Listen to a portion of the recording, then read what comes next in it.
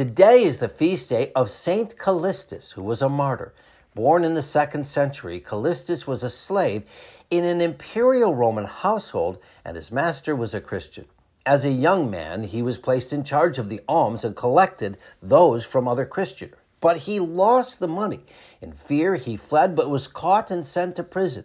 However, Callistus did not serve his entire sentence and instead was released in the hope he'd be able to track down some of that missing money. But he was very aggressive in his effort to retrieve that money and got into a fight in a synagogue, was again arrested and this time sent to do hard labor in the mines of Sardinia.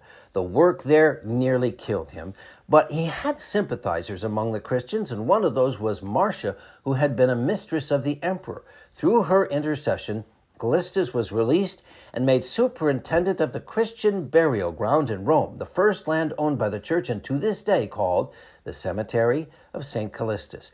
Even the Romans, who despised the Christians, admired their care for strangers and the dead. Callistus developed great trust among those in the young church and was eventually elected pope.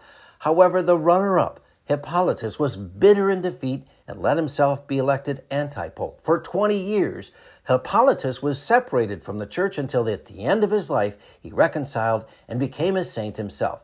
Callistus, meanwhile, received great criticism for his generosity to sinners and for those who had temporarily denied their faith during times of persecution, and especially for his willingness to allow them to receive the Eucharist. He was killed around the year 222 during a local uprising against Christians. He is the first pope after Peter to be martyred. St. Callistus, please pray for us. I'm meteorologist Mike Roberts for Covenant Network. Have a blessed day.